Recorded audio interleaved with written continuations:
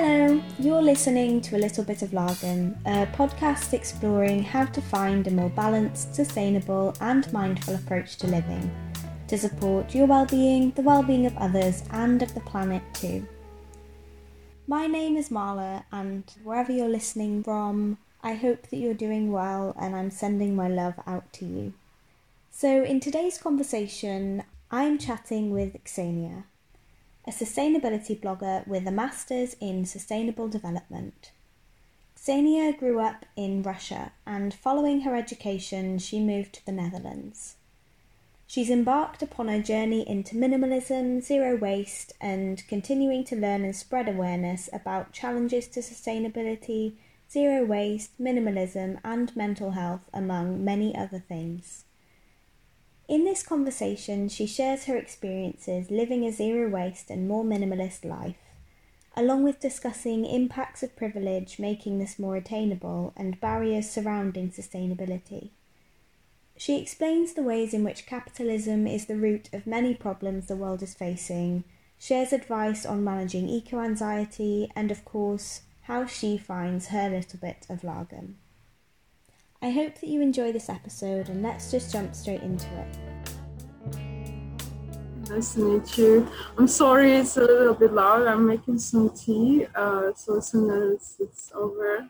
No worries at all. Yeah, it's lovely to have you as a guest on the podcast, and I was really touched that you wanted to kind of come on and chat about these things. And so first I thought it'd be great if you just tell us a little bit about you and your education. I think it's really cool that you studied sustainable development, so I'd love to hear a bit more about that. Would be fab. Absolutely. So my name is Xenia and I studied first international relations for my bachelor's, and then one of the programs for my master's at the university was international cooperation in sustainable development, and back then it was one of the only sustainable development and environmental science oriented program in Russia which didn't have to do with geology or engineering. It felt exciting for me and I chose it. I then went to a semester abroad in Germany, and then I realized how big of a difference this is in different countries, and also the school of thought I was taught back in 2015 was completely different. In Russia, our professor would still say that climate is changing, but it's something natural for climate to do, and that it's debatable whether there is a human impact on it.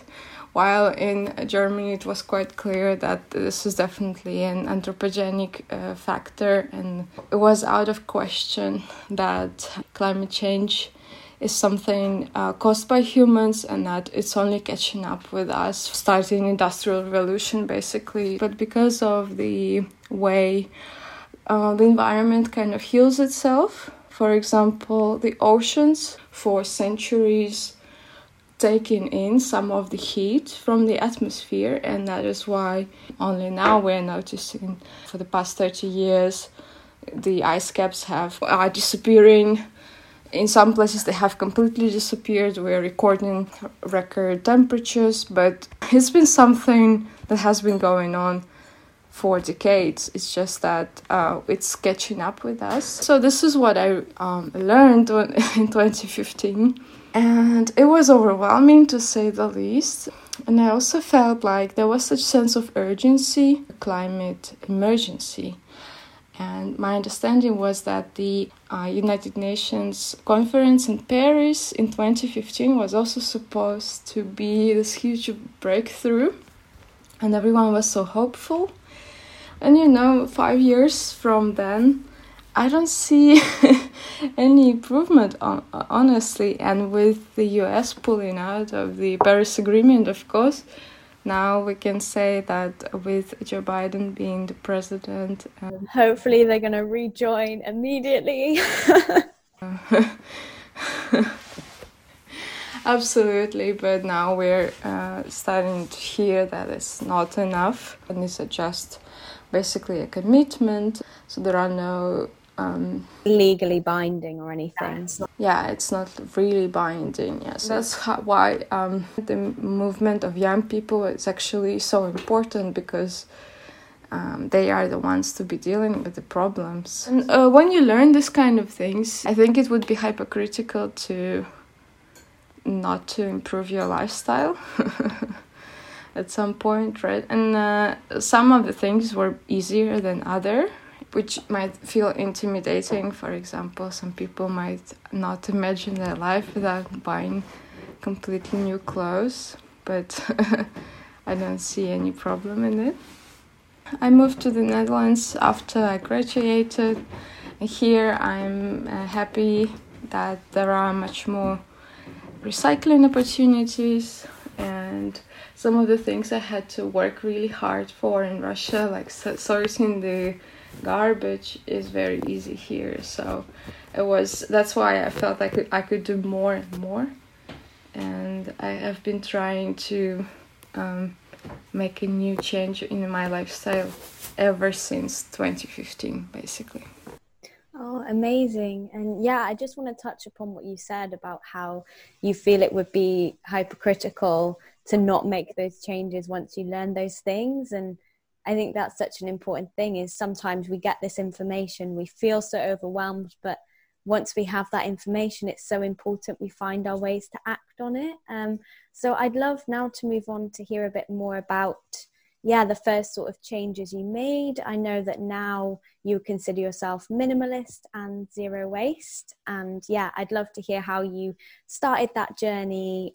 Yeah, sure. I just want to preface this saying that it's a journey, and it's a journey for everyone, and will be different for each and everyone. For me, my journey began with minimalism and spilled over to sustainability, because I have been moving, changing some cities, and just even moving from one place to another. And I realized that I enjoy having very little material things. I definitely wouldn't consider myself an extreme minimalist, because there are people like that, and I follow some of them on YouTube, and I love their aesthetic, but this is not something I can see for myself. For me, it definitely began in decluttering the clothes that I had, and I grew up in a very poor household, so clothes was something as an investment, and you would buy it and wear it until you can't fix it anymore. So, right? So it's not even that you would get rid of it if you had a hole.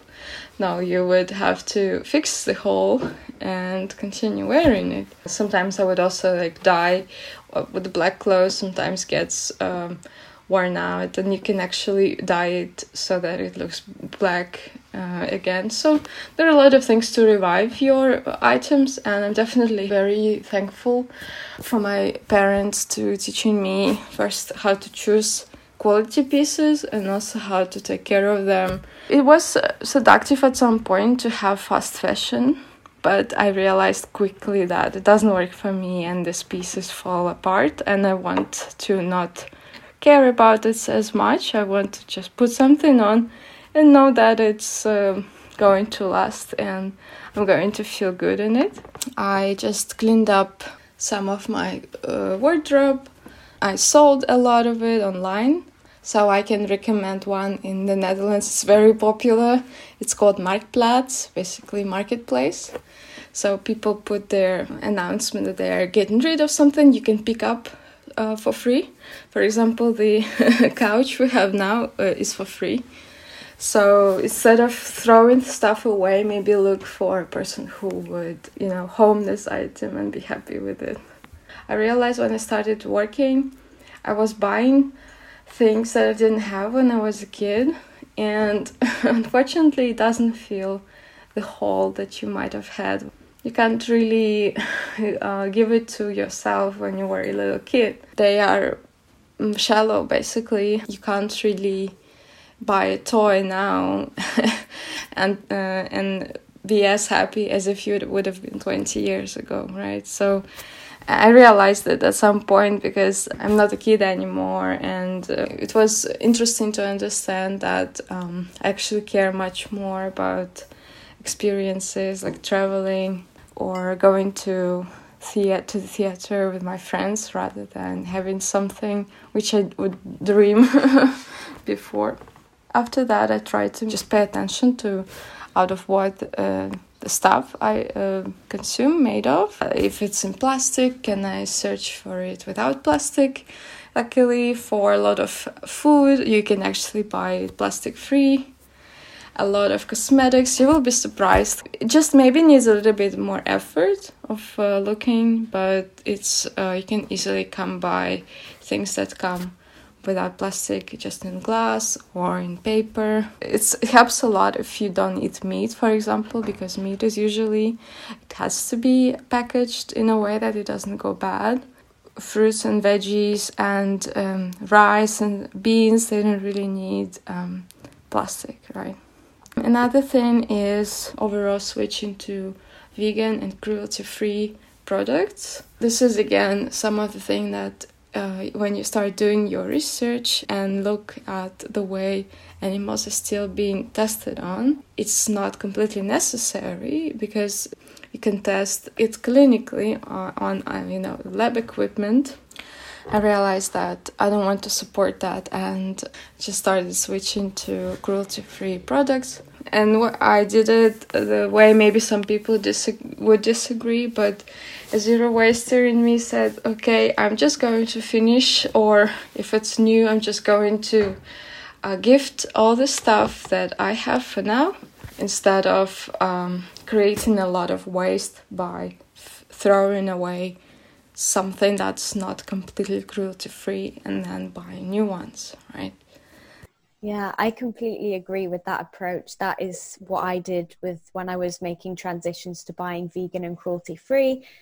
You know, it's so much better to use up what you already have than to just create more waste before buying something new.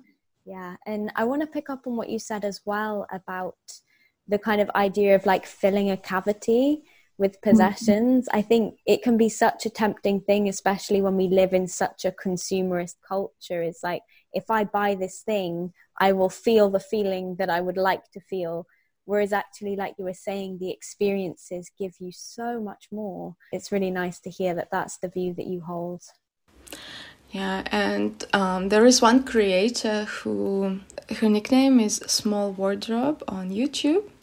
And she actually reviewed some of the Black Friday videos and overall the marketing and the idea behind having and buying things. And she said, which I think I read somewhere before as well, that a lot of the marketing campaigns appeal to the sense in us and to the sense of scarcity.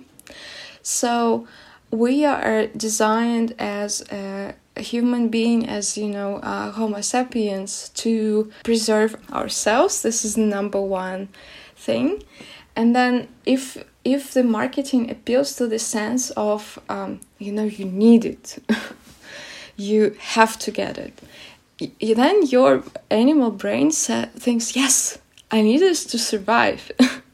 And it's not like that. First, we don't have to measure the happiness and the well-being in wealth, and secondly, we don't need to hoard, we don't need to show off as much. But it still works, because either it's because we feel like we need it. For example, if people had scarce childhood, they feel like they need to have it right now because they feel secure, or if they want to be seen a certain way by society, they want to get the first iPhone or whatnot. Marketing is very clever on appealing to us and making us buy. The problem is that you can't consume all the time and you can't produce endlessly, right? So there are such things as the planetary boundaries, which have to do with the resources, and with the depletion of the resources at a certain amount, they can't be restored, right? Just as the fossil fuels will end one day, and it will take millions of years to restore them for the planet. For example, the trees, because the ones that we are cutting down, like the rainforest, not being substituted by the same types of trees, and also does not give back the ecosystem. When you're cutting down a tree, you're destroying the whole world for bacteria, mushrooms and birds. You're disrupting a cycle. The premise that we can be developing and growing endlessly and still not destroy the planet is false. And I'm afraid to say that even the Sustainable Development Goals are, to a certain extent, built on this premise that, economic growth is good, but we still kind of forget that it's not growth for the sake of growth, right? It's growth for the sake of development. Like they say it in modern economics, is that the spill-down effect is that when you pour into a big bowl, which represents, say, rich people, if you pour enough, it will spill out and the water will trickle down to poor people. But the problem is that, the bigger the bowl, the less spills over. So we have quite huge disparity of wealth, meaning that some people just sit on billions while others are surviving on less than $1 a day. So the spillover doesn't really work because rich people know how to hold on to their wealth, and usually you don't come to being rich like as a self-made person. You come to inherit this wealth. Yeah, it's crazy because it's almost like the wealth just stays within the wealthiest because investments go into other companies that have a lot of money. I think I read a statistic somewhere which was something like 100 of the businesses in the world are responsible for like 60 or 70% of the greenhouse gas emissions. But it is just basically representing how much damage these huge companies are doing when that money could so much better support people who really need it in the system that we're living in at the moment, which is just, it's crazy, the disparity. Yeah, absolutely. And it's the same as with, the myth of overpopulation. It's exactly the same, that everyone is saying that, we have too many people to feed. The problem is that we have too many rich people and too many people in developed countries who use up, it's called the Pareto principle. It's that every time you look, it's 20% of population creating 80% of emissions, or 20% of companies holding the wealth and the influence in the world. And it's the same for the people, that there are top, 2 billion of people who enjoy everything they can think of, creating 80% of the emissions and the trash, right? Top percentages of the population are just enjoying the most. Yeah, but I think that's the thing as well, is the top percentage of the population, of course, will want people to think that overpopulation is the problem because then they don't have to change anything. But when you start looking at things of how, like, even things with food waste, like 1/3 of food is wasted. Yeah. But if we actually looked at that and thought, okay, so in developed countries, we are consuming too much and wasting too much, they'd rather not have to face that, because then you have to start breaking down this capitalist consumerist system, which is very flawed. And that's something that you talk about quite a lot. But before delving into that, I'd love to talk a bit more about within sustainability, how actually it is a privilege oftentimes to be in a position to make those choices. And you speak a lot about that, and I'd love to hear more of your perspectives on how there are a lot of barriers to sustainability, and that is something that we need to solve to make it more accessible. Yeah, absolutely. Well, the fact that we are talking about it, the fact that we are aware about these issues is already a sign of privilege, because it means we have a certain level of education and we can grasp the complexity of the concept. Not all people, and especially women, enjoy this privilege, right? So it starts with knowledge, and then it then trickles down to almost everything that you can do. One of the arguments that people say usually is that being sustainable is hard and costs money, and I would argue, but the coin has two sides. On the one hand, I would say that it doesn't really have to be expensive. It just needs a little bit of behavioral change and intention. But on the other hand, I would say where I compensate in not spending my money, I compensate in spending time. And I know that some people can't afford to spend their time because they are not being paid, for example, sufficiently, and they have to work extra, or they have children to take care of. It just goes to the fact that some people just don't have freedom to sit down, do the research, or even compare which things are more sustainable and which not. So I completely understand that. And that's why I think it's also unfair to speak about individual responsibility, because in the end, it's mostly the systems that are benefiting and the companies that are benefiting, and not the individuals. So it would be unfair to blame a person with or without privilege. But of course, the more time and money you have, it means the more power you have. And then if you, particularly like us, if we have a platform where we can spread the word, it's already a lot. And I think now we definitely have to take advantage. And this was also about the Black Lives Matter movement, is that when you have your white privilege, you also have to use it for good and spread the word around your family, and just not tolerate certain behaviors and call out racism and call out it in yourself and everyone else, right? Because you enjoy the privilege of being white, and you might not get aggression if you're speaking out for, against this, right? So it's the same here.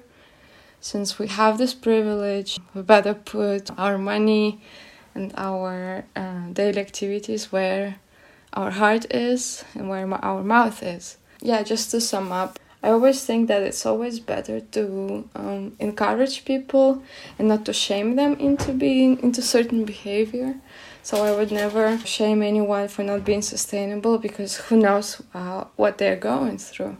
But that's why I'm trying to spread the word and lead by example, just to show that you can. And if you can't, I understand, because I'm pretty privileged to live this kind of life I do.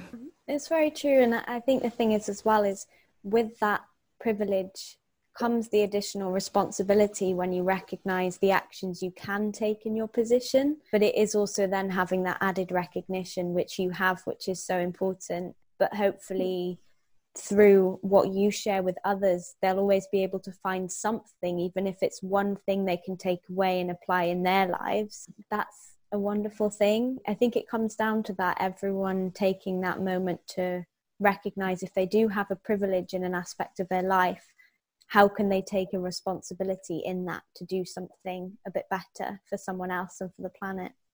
Yeah. There was something that you mentioned within that as well, which really struck a chord with me. It was around having knowledge, and that we are lucky to be in a position to recognize the complexities, being able to share this information in a way that is accessible for people. I think that's still something that can be quite difficult within the kind of sustainability space. I would love to hear if you have any thoughts on that.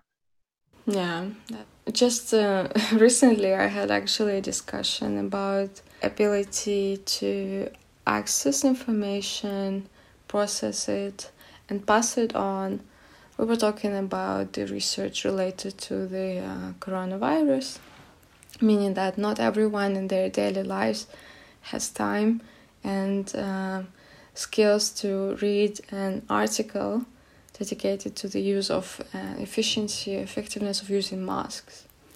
So it means that the medical professionals and researchers hold responsibility to relay this in a way that you can clearly understand if you look at it for 5 minutes, and and then if people want to check out and want to double check the information, provide the source, but also make sure you are respectful towards the recipients of this information. So it's the same in terms of climate change and in terms of sustainability. So there are so many people still being climate skeptic, partly because the fake news is so strong and because the research could be complex. If we do hold the privilege of knowing this, we also owe it to other people who don't have time or knowledge to read an article, make it more accessible, because knowledge shouldn't be something only for educated people who speak several languages and stuff like that. It's for everyone. It's just when you do something for a long time, you start to use your jargons, you start to use terms. So you don't have to assume that people you're talking to know them, because how would they?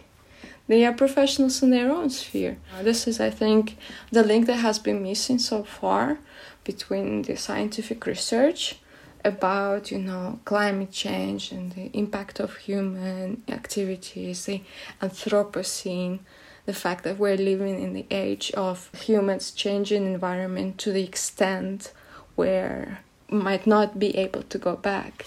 And then we have to make it to people who vote and who pay taxes and who don't care about the planet because they haven't felt they're also privileged enough to not feel the impact of climate change yet. So there has to be a link somehow, because humans don't understand numbers well. If you say that 1 million of species will be destroyed, we can't grasp it because it's an abstract number.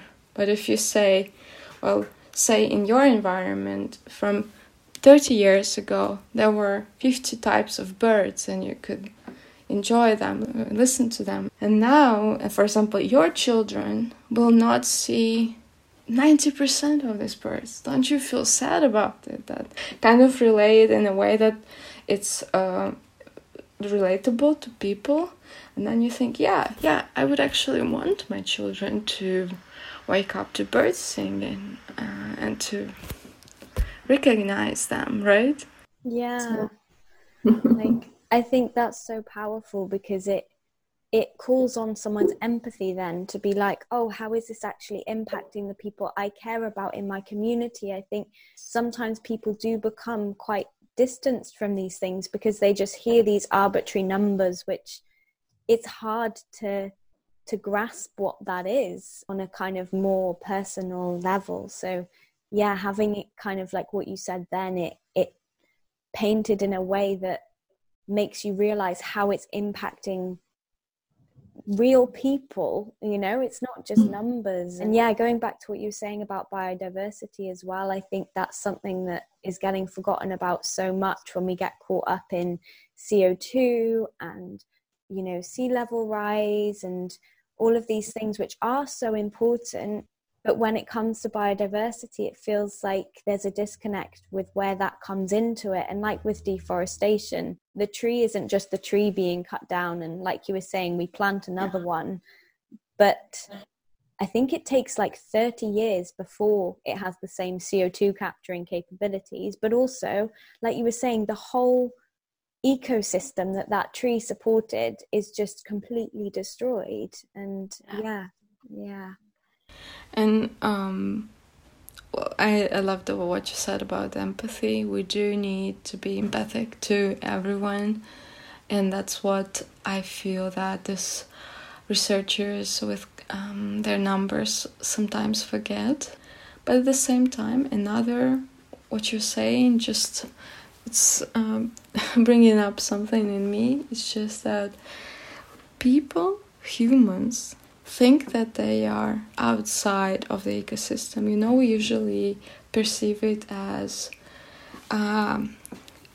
human is on top of the pyramid. Like, here is the people, and here are all the nature subservient to humans, which is completely wrong. Actually, we should see ourselves as in this big bubble together with the planet, with the plants, with everything. It has the same exact value as we do.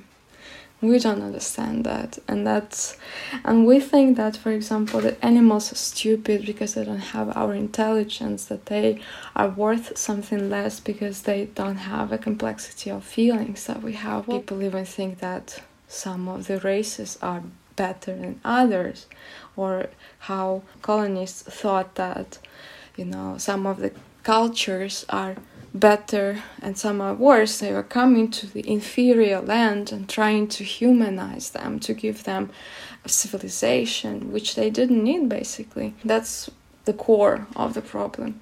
Because not just we are equal as humans with each other, we are also hold exactly the same value as a tree. It's just that we're all there to preserve and to survive. And unfortunately, humans change the environment too much. While what trees do, they actually also change the environment, but they do it in a way to accommodate all other species around them. It's so true. Yeah, like I read a wonderful book that was called Think Like a Tree. I'll put it in the show notes this episode as well, because it showed you how much we can actually learn from trees, and it goes to show that that's the same with all different types of animals. There's an intelligence in all of us. It's different. One is not better or worse. And it makes me think of an Einstein quote, which I think is, if you judge a fish on its ability to climb a tree, it'll spend its whole life believing it's stupid. And it's so true. Like, we have our strengths in our different areas, and why is it that we've just put ourselves at the top at the expense of everything else? Because we're not realizing how it's all so connected. Absolutely. And speaking of the book recommendations, I would also recommend The Secret Life of Trees. This is also something about the fact that trees have also communication system which is aimed at survival as well. So it's very interesting the way. It's just that everything has a purpose, and this purpose is preservation of the species, and how it goes, and how, to what length can plants and animals go to adjust to their environments or to change their environments to survive. So it's very interesting, and it's all interconnected, and that's why we can't just tear ourselves out and say that, well, we are sufficient enough, we can do it without the planet, basically. Well, we can't. It's interesting that from a microbiology point of view as well, this is a little bit off topic, but it's something that has been fascinating me recently, is the fact that we are actually thinking ourselves as a body, like as a one whole solid person. But the thing is that so I think about 80% or so of us are microbes. We're just microbes. So these microorganisms, they are everywhere, and sometimes you feel like you want a chocolate bar, but sometimes maybe it's just your microbes want a chocolate bar, It's something interesting. It's just like the cells constantly dying and renewing themselves, and we just don't consider ourselves to be such a complex organism, which we are. We're like a universe for a microbe that lives inside us. And so it's quite fascinating for me, just the way that we think we are solid, right? But it's actually just millions and billions of cells doing their quiet work. And that's the way we should see the nature as well. Everything is living together, living, breathing together. So it's very, very interesting. I can recommend the one podcast episode about microorganisms. It will relay better how fascinating it is that we all consist of microorganisms. I'd love to listen to that episode. I think it's so true. Like, it really starts there. If we can realize that connectivity on an individual level in your own body, then you relay that into the rest of society. And I think it would really shift everyone's way of thinking if people did have that notion of everything is so connected. My actions impact other people, other organisms, and then I think we'd take a lot more care in the choices that we make, for sure. Again, when we have the privilege of time and education to think about these things. Absolutely. Yeah. I'd love to touch a little bit on but kind of this idea of like economic growth and the capitalist system in general being a failing system currently in the way it's functioning. I'd love to hear your perspective on that. I never thought that I would be so into talking about economy and capitalism, because I never really liked economy. I had it as a class and it felt boring to me because it's about money, but it's not. It has to do with everything, honestly. So it's just when you start to learn some of the economic theories that you understand that we are living in a very, very unfair system. The system that we have now, it values only certain parts of labor and only certain materialistic goods. So, for example, a lot of labor which is unpaid, which is emotional labor, on the labor of cooking a dinner, cleaning the dishes, taking care of the baby, is not valued as much as a labor of going to a day job at a desk and earning money. It's just amazing how it overlaps with the gender disparity. Women get to do this unpaid labor, so even if they go back to a labor market, they're still being paid less. When you talk about economy, we have to understand that we value certain things more than others. Then we have to talk about the fact that the economy is supposedly growing when there is more consumption. To feed on more consumption, we have to have more and more production. So it means constant growth, constant production. Everything has to be new. Everything is replaceable. If something breaks, we don't fix it. We buy a new thing. It's supposed to give us pleasure, and it goes away very quickly because there is another next new thing that you're supposed to get. So we have to own more, we have to have bigger houses, we have to have more and more and more. Through this tangent, I think I kind of lost what I was trying to say. Because some people might say, do you think you're then a Marxist, or do you think you're a communist, or something like that? Well, it's very hard to think outside the system because this is the way it is operated. So I can't really just offer you anything better for now. But what I'm saying is that it's just producing more is not an option anymore because it's overflown. We have literally islands of trash in the sea. We have companies burning their own clothes, which is not being sold, so that the value doesn't go down. So it's just clear at this point that we can't produce our way out of climate change. There are no alternatives to capitalism at this point. But what we have for the first time is that for the first time we're listening to non-Western, non-binary, non-white cultures. We're trying to search for solutions. And so we have to start valuing other things than just material things. We have to start value unpaid labor for what it is. We have to not even put a monetary value on the planet, but start to value it over the profit. And I don't have a solution for that. It's very hard because as long as sales and capitalism and climate change just doesn't intervene in our affairs so much that companies will go broke and they will stop making money, I don't think it will be solved, honestly. I think COVID-19 actually showed a little bit that we're super interconnected. We're living in the global village. So what it also revealed is that our economy is a joke. People can go out of business for nothing. You can't just keep inflating the economy and having Black Friday deals forever, right? So I think in the end, if we don't reconsider what we value and what we are willing to pay for and what we're willing to work for and spend our money on and, just spend our time, either it's going to be just a huge blow up of the market, or it's just going to be a huge blow up of the climate, basically. So I think we can't just be going the same way, and I don't think that, just like Greta said, you can't be calling for help, the same system, the same people, the same capitalism that brought you into this.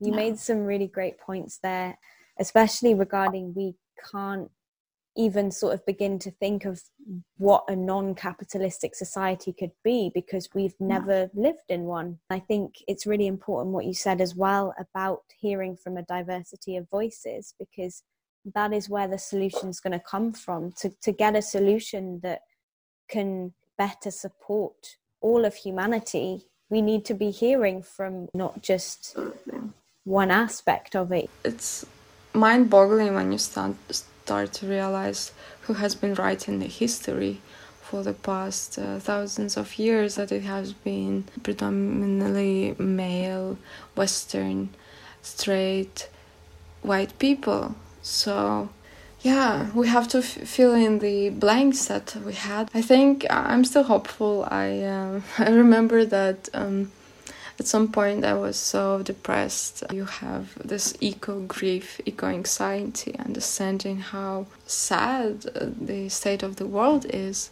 But then I realized that, humanity went through so many wars and conflicts, and then I realized maybe it's not all lost and people managed to recover and to survive. But now, of course, we're not in a war with another nation. Now we are in war against structures, against climate change that's catching up, so it's much more complex, much more complicated. It sounds almost unsolvable, but I'm still hopeful that it might be, because otherwise there is no hope left, right? Yeah, exactly. Like, we have to be hopeful, because otherwise what else is there, And but I think there are so many wonderful people out there doing incredible things, and it can be easy to forget that because there's just so much to be worried about with the climate, with social injustices. There's so many awful things happening, but we do need to remember there are a lot of wonderful people doing good work. We just need more of them, and we need to appeal to people's humanity to get more people to do what they can from whatever position they are in, whatever privileges they have, to recognize them and make those changes, because not everyone has the access to the same resources or the same privilege to offer everything. So yeah, it's coming back to recognizing what is within each of our capacities to contribute and to gain that sense of community and work together and just try and stay hopeful as much as we can. Yeah, when you talk about eco-anxiety, I think that's something that so many of us who are passionate about trying to help the planet and help others, it can be so overwhelming and you can feel hopeless. And if you have any tips for people, it would be so great for you to offer them. Well, I'm still struggling with this myself, but let's just acknowledge that it's completely normal that we're feeling like this, and so we're not alone. It's completely natural that we feel like that. Acknowledge what you feel, grieve together. It means that you care, right? What I would do is just to remind that even comparing to the moment when you just started, you've already done so many amazing things. As an individual, you can only do that much, but at the same time, you as an individual, you are part of the society. So the more you spread awareness, the more you drive social change.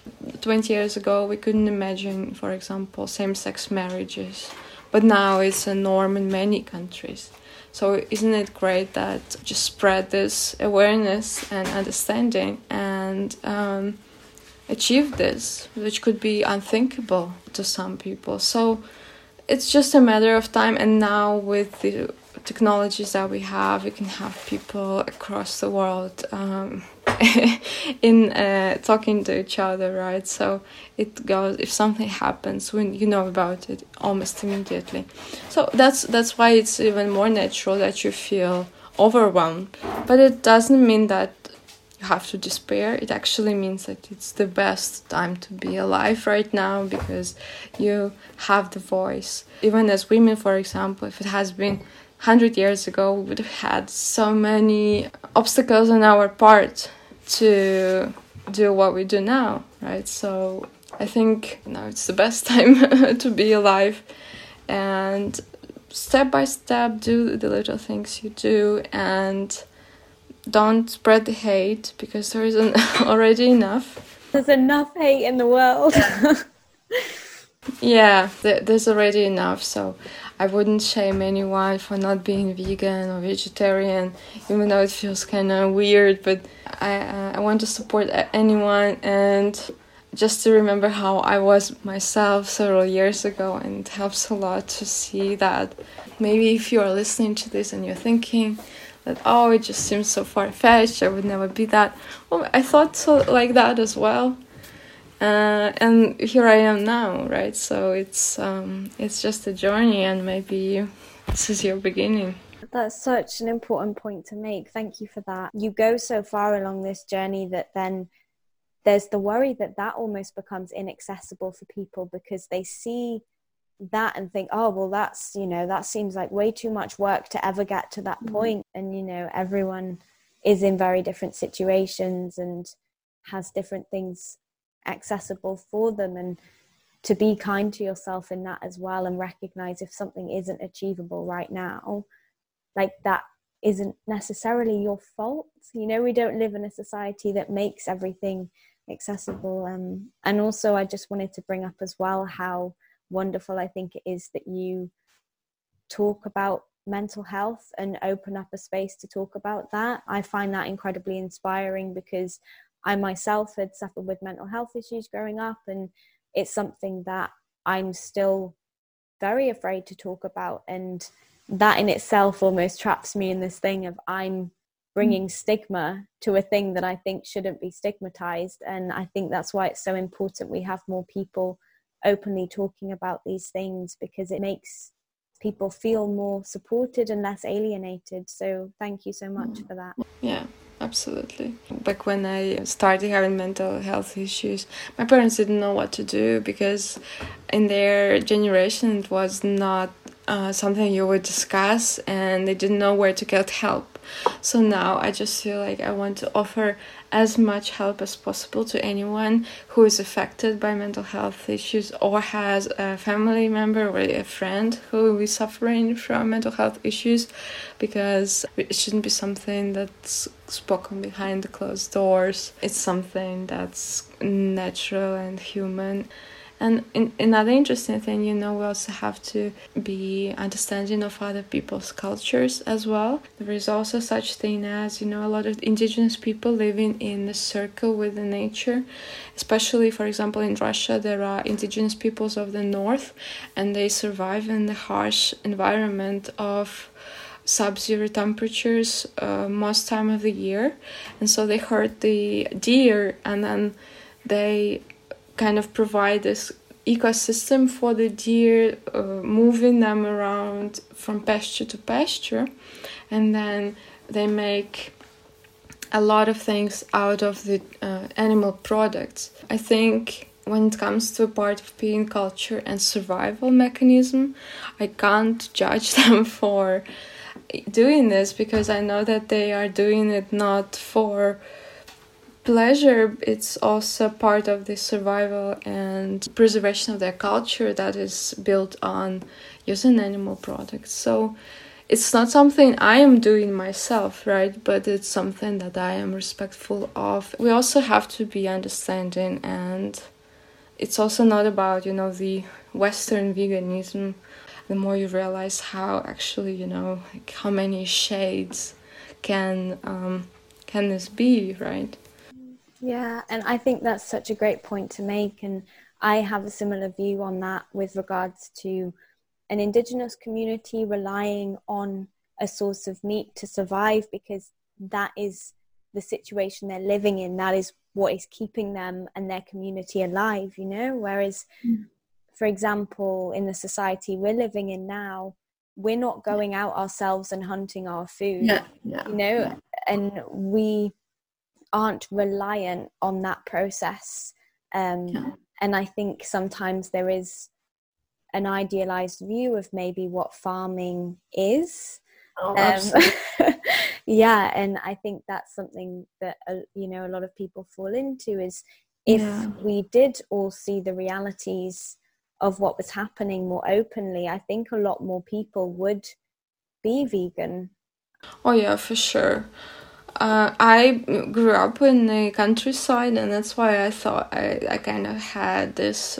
But when you learn about the way the animals are being kept, it's just inhumane. And this is exact way why the climate change is speeding up, why there are so many CO2 emissions. It's just that animals are not supposed to be in such close proximity to each other. And this is actually when I stopped eating meat, is when I wrote a paper for my studies about the animal welfare here in the Netherlands, because it's actually considered to be one of the upfront countries with the regulations quite strict for animals, but it's still the way they're being kept. If people have seen the pictures and the videos and just comprehend the way the animals are being farmed in the modern society, and are choosing to ignore that, I think this is something, it's just, there's something wrong about it. It means that you are consciously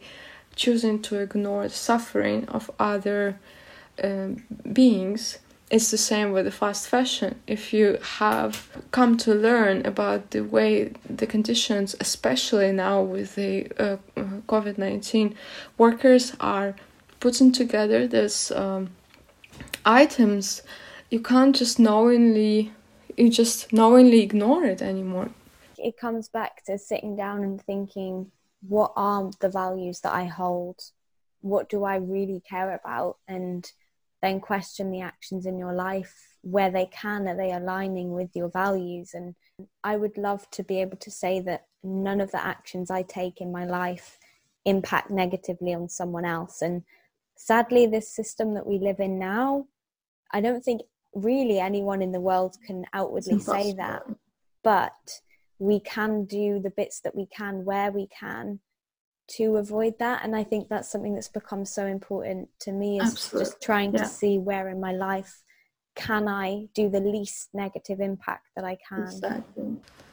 Exactly. Yeah, exactly. You can't just say, well, the world is shit anyway, how can I, you can't. Well, yes, I know that me having this laptop, materials has been mined for it to get the metal and stuff like that. Slave labor was used to assemble it. I know it, but I also then choose to not to replace it when it breaks, but repair it, and then choose to use this particular laptop to talk to you and spread awareness. It's exactly like that. You can't take a stand and say that, oh, this is out of my control. Yes, to the bigger extent it is, but to a certain things it's still not. So doesn't it feel good to exercise whatever agency you have to fight against it? I think it still makes sense. Yeah, definitely. I agree. Because it's almost like that thing, if we say, oh, well, the climate's already destroyed, what are my actions going to do? It's like, if there was, I don't know, a massive spill on the floor, would you just think, oh, well, there's already a spill, so I'll just tip more on it anyway because it's already damaged. Like, that's just going to make it worse. Whereas if you thought like, okay, I'll just put a bit of paper towel that I have with me, it might not be enough to clean up the whole thing, but I'm trying to do something to help. And then the more people that just patch up this little thing, you know. Yeah, I like this metaphor. I do. Yeah. Also, a lot of people saying also you should turn off the whatever the source is, right? So it's the hardest thing to do, but maybe together we can at least not pouring more over and over. I think it's already something good. And then if we could turn off the source that's doing it, it would be awesome. But it's such a good metaphor. Honestly, it's just, if you saw trash, you would not throw more because you would say, already dirty. Now you will try to clean up something, or at least not throw your stuff there, right? Yeah. Awesome. So true. Yeah, that's a good one. Yep. Yeah. Oh, great. Well, it's so wonderful chatting with you about these things, and yeah, like hearing your perspectives are so valuable, and I really, really appreciate it.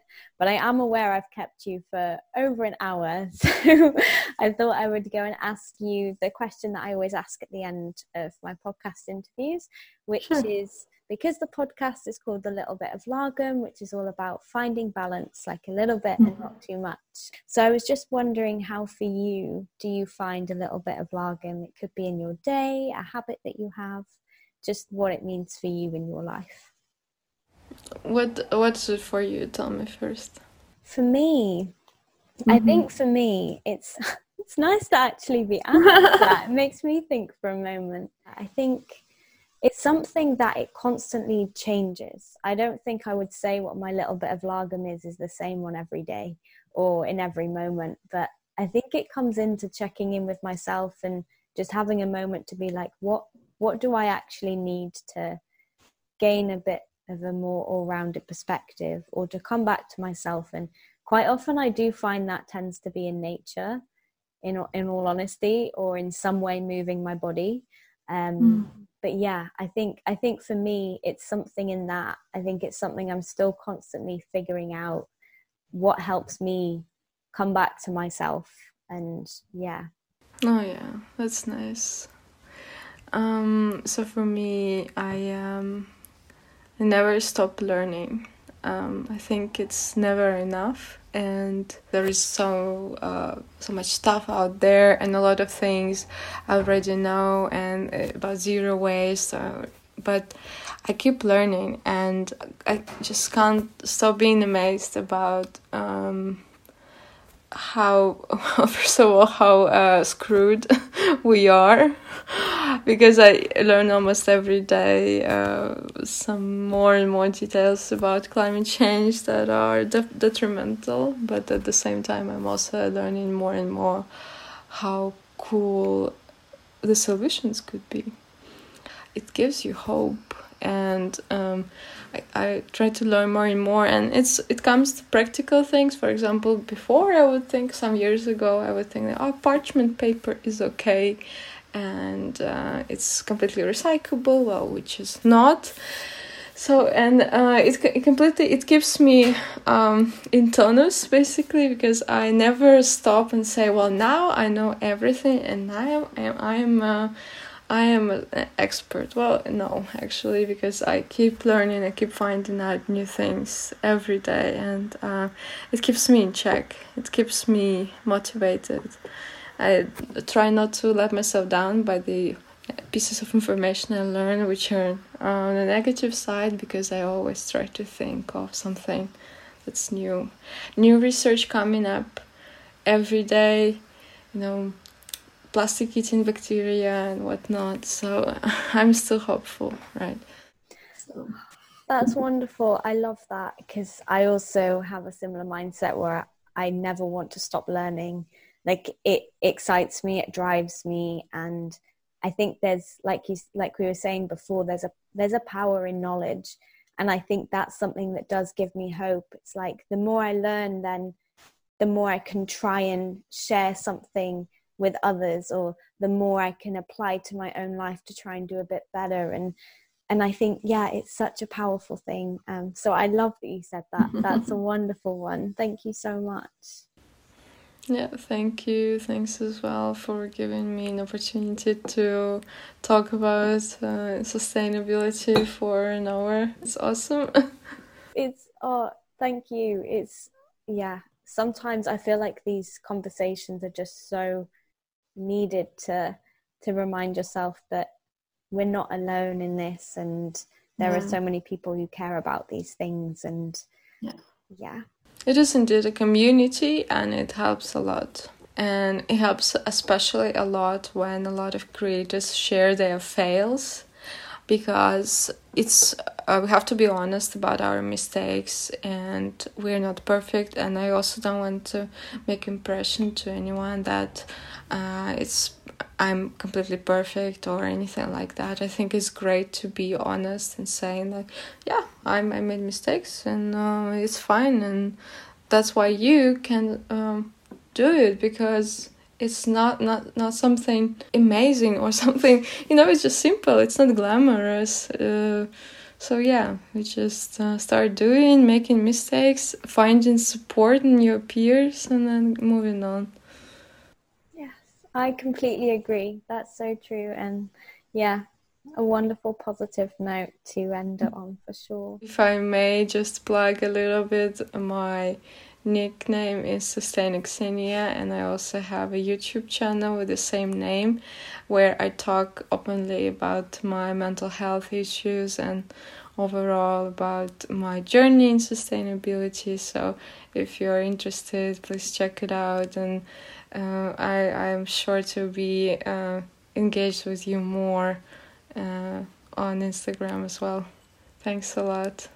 Thank you so much, and have a wonderful rest of your day. Yes, you too. Have a good weekend.